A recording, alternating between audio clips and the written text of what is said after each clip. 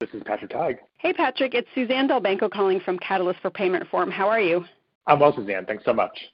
Thanks for picking up. I'm calling just to get an update on how things are going in Rhode Island, especially around healthcare prices and the policies you guys have put into place.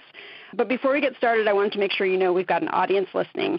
And for their sake, if you wouldn't mind introducing yourself, that would be great. Sure, I'm happy to do that, Suzanne. So my name is Patrick Teig. I am the Health Insurance Commissioner for the state of Rhode Island at the aptly named State of Rhode Island Office of the Health Insurance Commissioner. I was appointed to that office and began serving in January 2021. Prior to that, earlier in my career in the state, I served as the state's Assistant Secretary for Health and Medicaid Director at the State of Rhode Island Executive Office of Health and Human Services, where I led the state Medicaid program. I've also worked at this office, in fact, here, OHIC, the Office of the Health Insurance Commissioner, at the staff level, even earlier in my career. Well, obviously you have a really good sense of what's happening in the state, so I'm so grateful for the chance to talk with you. So one of the things I've been following in Rhode Island is that it's one of the states that has begun to establish healthcare cost growth benchmarks. And can you just tell us where the state is in this process and how well you think it's going to work in reality? Sure. So we established a voluntary healthcare cost growth target in December 2018 as a part of a public-private compact that was entered into. Following that, the cost growth target was codified in an executive order. So the first year in which the voluntary cost growth target was in effect was calendar year 2019. And so we will actually be announcing the results of the state's performance against that target for 2019 in the next few days. So right now we are scheduled to announce the results of that on April 29th, 2021. Wow, so we're just a couple days before that big news. I'm not asking you to scoop those results, but maybe you could just comment on how a cost growth benchmark can help with containing costs. I mean, you mentioned the word voluntary. It's now an executive order. What does it actually mean in reality in terms of implementation? So I think the most compelling logic and argument for how a voluntary cost growth target such as ours can effectuate change and help manage healthcare costs is as follows. It's a really combination of transparency first and foremost. So it's bringing transparency to not only the overall growth in healthcare costs, but the specific drivers of that growth. But then you're combining that transparency around those issues with leveraging it to move the state and drive consensus toward taking concrete measures to constrain that growth.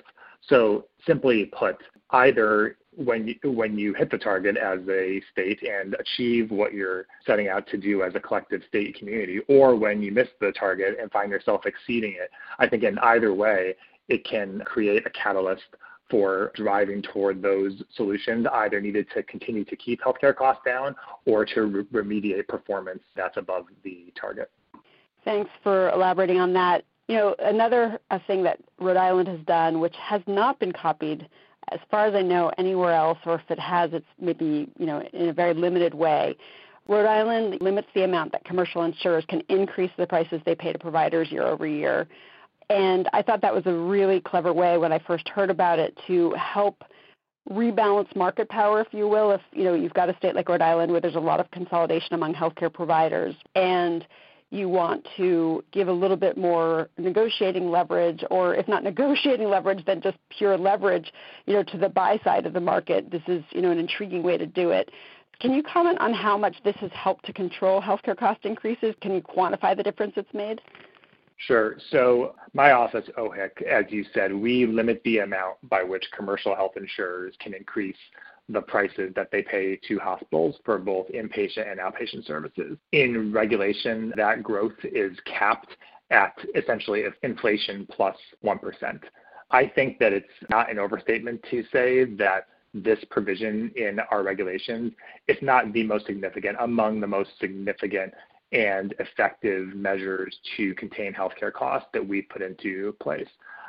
There was a study that was published in Health Affairs back in 2019 that compared the Rhode Island commercially insured population to a matched control group. And they found that quarterly fee-for-service spending among the Rhode Island group decreased by $76 per enrollee after the implementation of this measure. And that represented about an 8.1% decline from 2009 spending levels. Yeah, that's kind of unprecedented. I mean, you don't ever see things going backwards. And so, that's really incredible. As far as you know, have other states copied this yet? I'm sure many have considered it. Yeah, so we certainly have seen, and I have seen, there's been a lot of conversation around other states putting into place something similar. But I certainly agree with you that there has not been widespread adoption. What I think this says about the importance of this policy is really twofold. One, that it's very important to have a direct policy that targets price growth as opposed to just cost growth more broadly, because we know that price growth is driving a very significant part, and in fact the most significant part of the rise in healthcare costs. And that two, that it's very hard to have this kind of a policy in place, and that you have to work extremely hard to build the kind of community consensus and support among stakeholders to keep a policy like this in place. Yeah, that's for sure. I mean, when we think about which stakeholders have big voices when it comes to influencing policy, those that might be most affected by this, who you would think probably won't like it, can have a lot of influence. And so I can imagine that it's a very delicate balance to keep it going. And, kudos to the state and all the stakeholders there for finding a way to do that. Another area where, I think there's a lot of consensus across the country is that, we need to spend more on primary care and ideally balance that with less spending on specialty care. I know that Rhode Island has now set goals for that in terms of spending on primary care. Can you describe that a little bit and say anything you can about how the delivery of care has changed as a result? Sure. So from 2010 to 2014, when we first put this requirement in place for payers to increase their investment in primary care, we effectively required them to double their investment in primary care over that time period. We also have a very active patient-centered medical home collaborative known as the Care Transformation Collaborative that is an all-payer state, again, provider-payer partnership to help support practice transformation while those investments were being made and are being made today.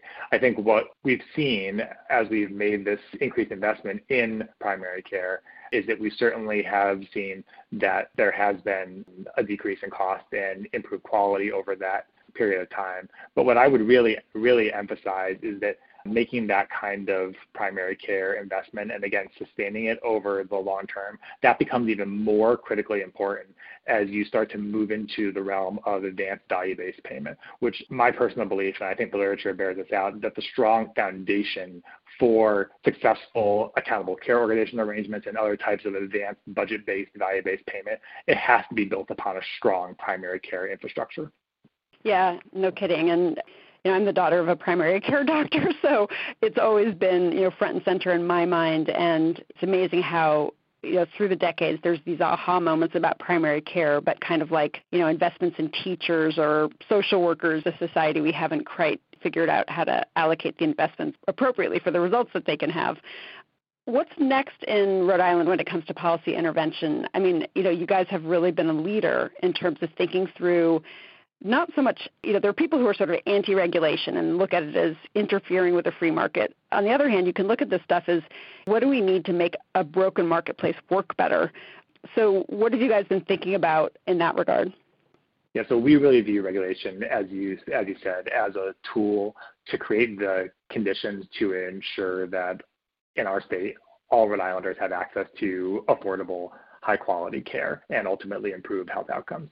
So in terms of what's on the horizon for us at the office, we're really looking at a whole wide range of new policy initiatives to further these goals and accelerate the work we've already done in the past. But I would highlight three here.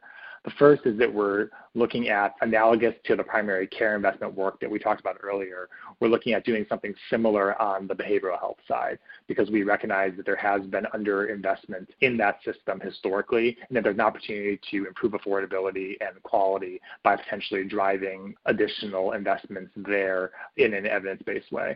Second is we're looking at increasing and accelerating community-based investment on the part of our payers to explicitly address social determinants of health that drive health outcomes in the commercial market and improve affordability. And third, to the earlier part of our conversation as well, we are looking at if more expansive price growth caps are necessary and if they can be as effective as the ones we've had on inpatient and outpatient care. So we're looking in particular at the professional services side. That's really great to hear. I mean, it's so important to see these sort of creative and innovative approaches taken so that we can learn from them, and hopefully they have very successful results for the citizens of Rhode Island, but it's also helpful for other states who are trying to figure out how to grapple with these same issues that you guys are willing to be a leader in this space and try new things. So I really appreciate you taking the time to give me an update. I'll keep a close eye on how you guys progress and wish you the best of luck with all of it. Suzanne, thanks so much. It was a real pleasure to talk to you today. Thanks, Patrick. Talk to you soon.